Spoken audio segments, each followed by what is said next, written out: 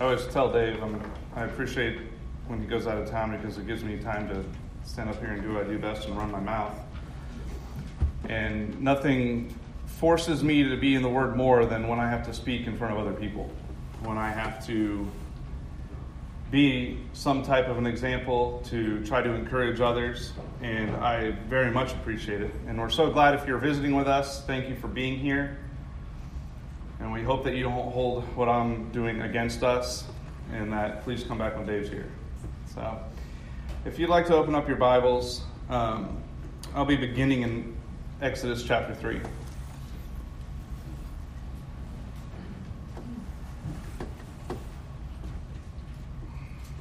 Something I've personally been looking into over the past few weeks.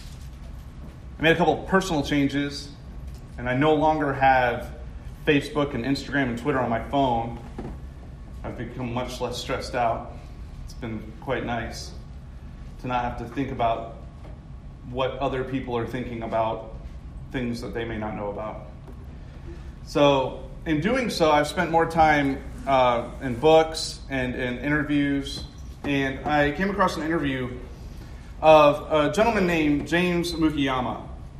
And it's James retired as a 2-star general from the Army in the United States.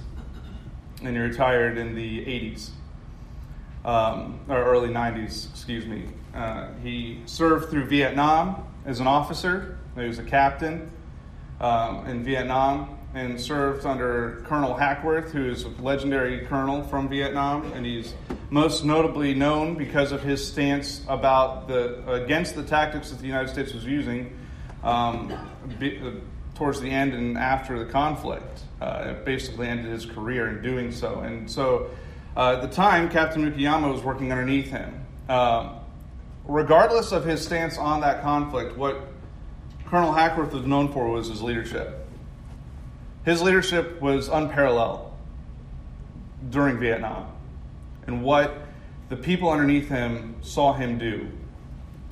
What made General Mukiyama a little bit different is as time went on, what he came to have as his daily mantra was different. He found that from learning from Colonel Hackworth, but also through his time as leading, as he continued on in the Army Reserves, and he was a reservist for an additional 25 years after serving in Vietnam and becoming a 2-star general and leading multiple battalions, including Special Forces Reserve battalions. And over half of his battalions as reserved served in Desert Storm. They were chosen over active because of the preparedness that they had. And he had 3 main points to his leadership. And that was to lead by example, to be caring, and to have balance. I want to focus more on the example and the caring this morning, as we look at what makes leaders. As time went on, General Mukiyama came across what he created was his daily mantra. And this became tested when, in the 80s, he was shaving and had a chest pain. And after that chest pain was not subsiding, he and his wife went to the emergency room, come to find out he had had a heart attack. His main artery had been clogged 90%. So, as many people are familiar, he had an angioplasty and they put a stent in. Afterwards, his cavity around his heart filled with fluid, so he had to have another tube inserted into his chest. And after that, his kidneys began to fail. He had to go on dialysis. Every time, if you've been in the hospital, and the procedure is whenever someone comes in to check on you, to give you some type of medication, to do a report, what is your name, what is your date of birth, and how do you feel? And every time I get to the how do you feel, General Mukiyama replies, every day is a great day. I have my faith, my family, and I live in the finest country in the world. Even in the hospital, each and every time, that was his reply. In that order, every time. And it got amazing reaction, obviously, from the people around him, from the nurses, from the doctors. The first time going into the operating room, before they put him under to do his stint, asking the question, the nurse then asks, well, what's your faith? Well, I'm a Christian. And as time went on, more and more people saw this in him. And regardless of where we stand as individuals, I think it's important that when we look at the qualities of great leaders, whether leaders know it or not, the majority of what they're teaching and what they are preaching has many foundations, and almost from a high number of which are from the Bible. I'm going to be looking at two that we're very familiar with, and it's Moses and Jesus this morning. And as we're in Exodus chapter 3,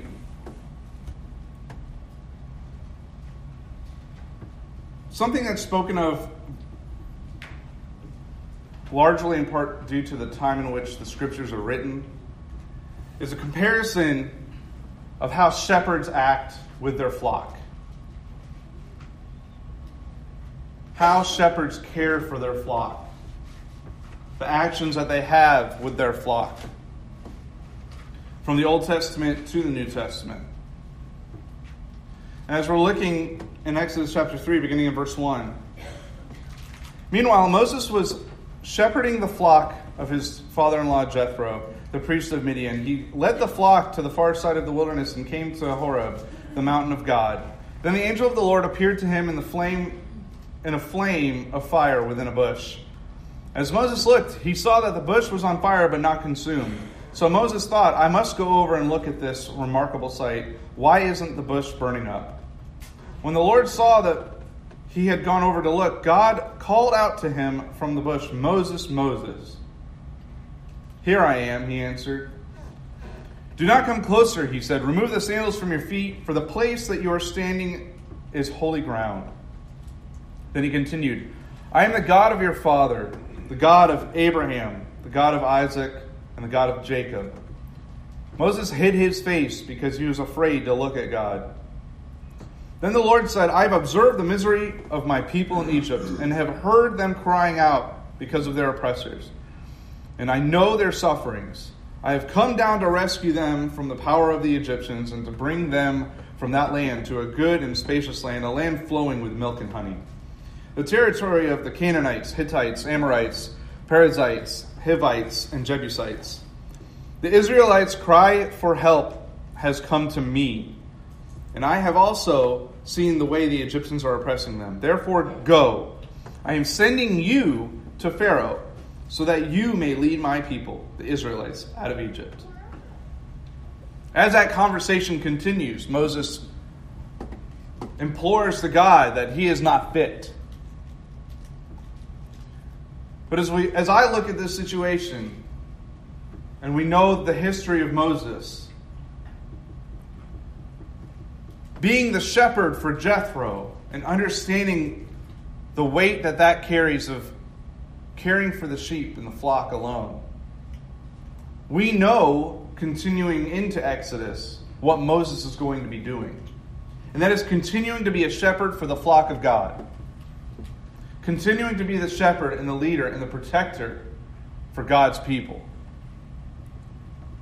And as time goes on in the scriptures, and as centuries go on, even into the day of Jesus, the leadership of Moses grows because of that. It grows into a space in which Israel is essentially waiting for Moses to come again. Not for someone else, but they want Moses because of who he is and what he did. Regardless of his infirmities, regardless of the fact that he actually never stepped foot in the promised land, he was the shepherd that led them from Egypt. He was the shepherd that took them. As we move along into John chapter 10,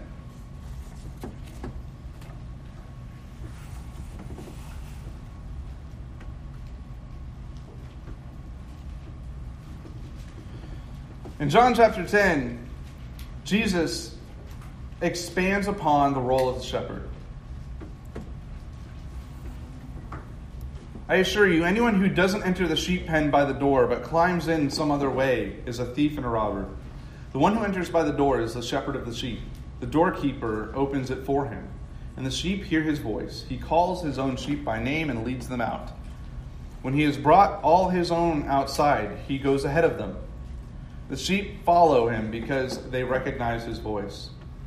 They will never follow a stranger. Instead, they will run away from him because they don't recognize the voice of strangers. He's showing the relationship, the valued relationship.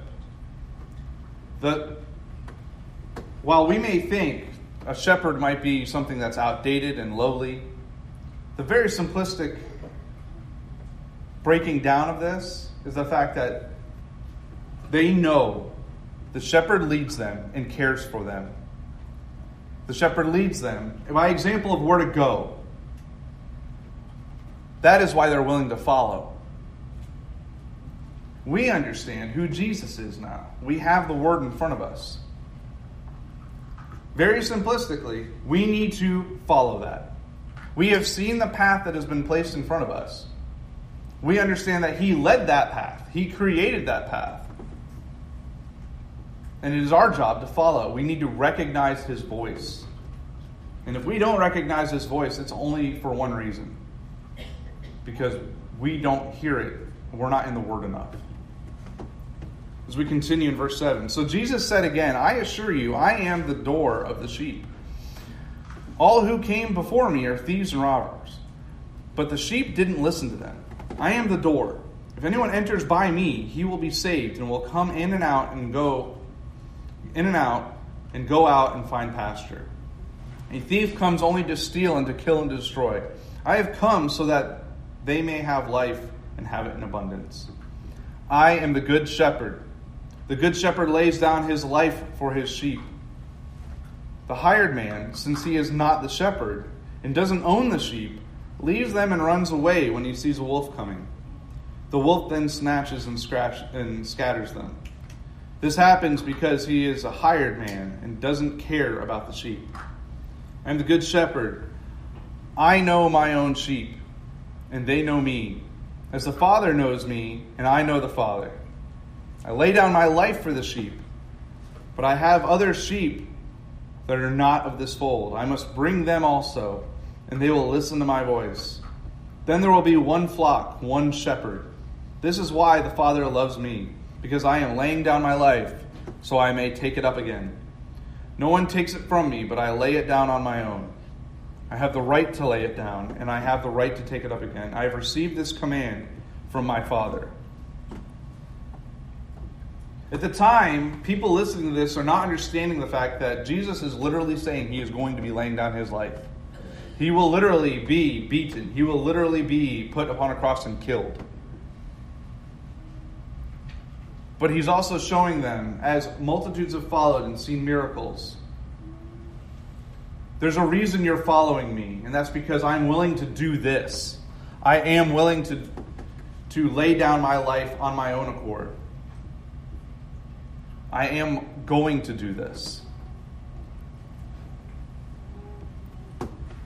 As a leader and as a shepherd, Jesus shows here how much compassion he has for his sheep. Even the ones who are not in the fold, the Gentiles, even those who are not in Israel, he wants them to be one. He wants to lay down his life and protect all of them. He wants to make it so they can be together. That's a leader that shows the compassion and the caring. That is the path that we have been shown. That is the path that we are to follow. So in most cases, we look at leadership and we look at this. If we look at just the church alone and what we are in, well, that's great, Ken. Leaders are elders and deacons, and we have the preacher, and different congregations have this set up based on the scriptures. The foundation of this is for all of us, for men and women. If we look at Titus chapter 2, Paul explains this. But as for you, speak the things which are fitting for sound doctrine. Older men are to be temperate, dignified, sensible, sound in faith and love and perseverance. Older women, likewise, are to be reverent in their behavior, not malicious gossips, nor enslaved to much wine, teaching what is good, so that they may encourage the young women to love their husbands, to love their children, to be sensible, pure, workers at home, kind, being subject to their own husbands, so that the word of God will not be dishonored.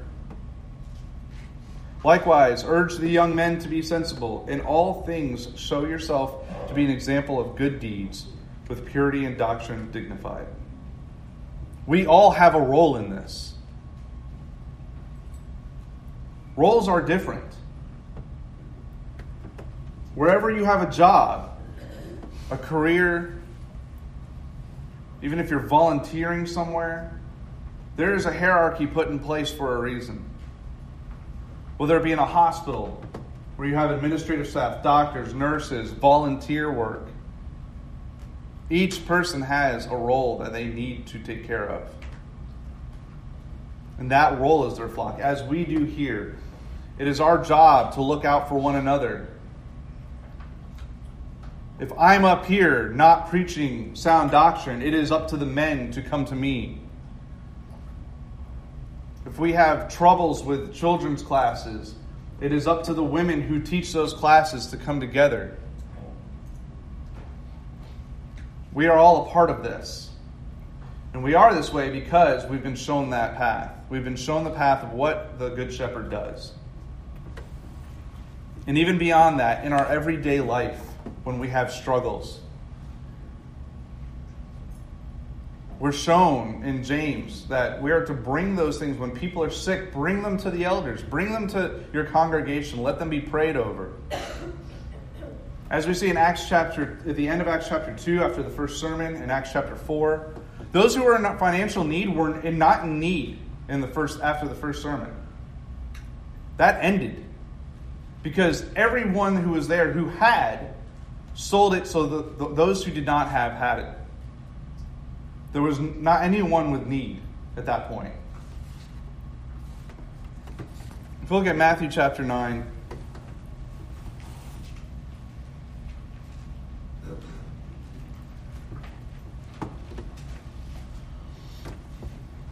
then Jesus went to all the towns and villages, teaching in their synagogues, preaching the good news of the kingdom, and healing every disease and every sickness. When he saw the crowds, he felt compassion for them because they were weary and worn out like sheep without a shepherd. Why would sheep be weary and worn out if they don't have a shepherd? Will they not just be free grazing and running around and being happy-go-lucky? If you don't have your shepherd, you are not being protected.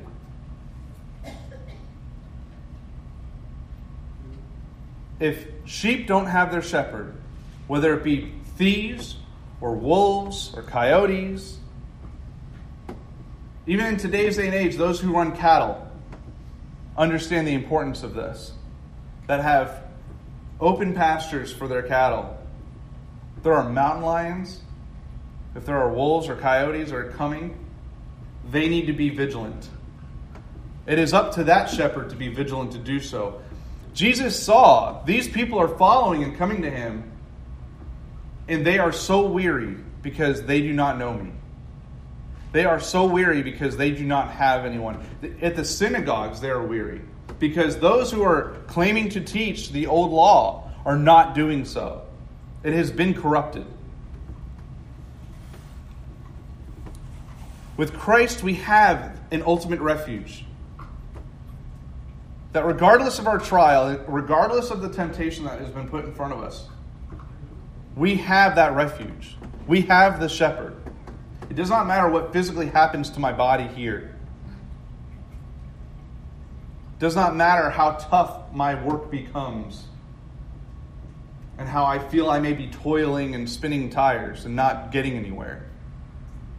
Because if I go to the Scriptures and follow the Scriptures and follow my shepherd, I will have nothing more that I need. His grace is sufficient. We see that he himself went through those, as we discussed this morning when Henley was teaching the class. He himself fasted. And when his physical body was at the weakest moment, he then subjected himself and allowed himself to be tempted by Satan in the worst possible moment. None of us would put ourselves into a position willingly that we're going to weaken our physical state, weaken our mental state, and start playing Frogger on 41. Nobody's doing that. We do not willingly put ourselves in that position. Jesus did that to show us how to overcome it. Pure and simple. And then the sacrifice that Christ made on the cross, because he knew what price had to be paid to keep his flock together. In 1 Peter chapter 2, in verse 21. For you were called to this, because Christ also suffered for you, leaving you an example, so that you should follow in his steps. He did not commit sin, and no deceit was found in his mouth. When he was reviled, he did not revile in return. When he was suffering, he did not threaten, but entrusted himself to the one who judges justly.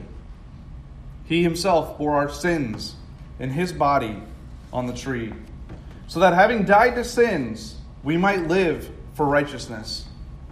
You have been healed by his wounds.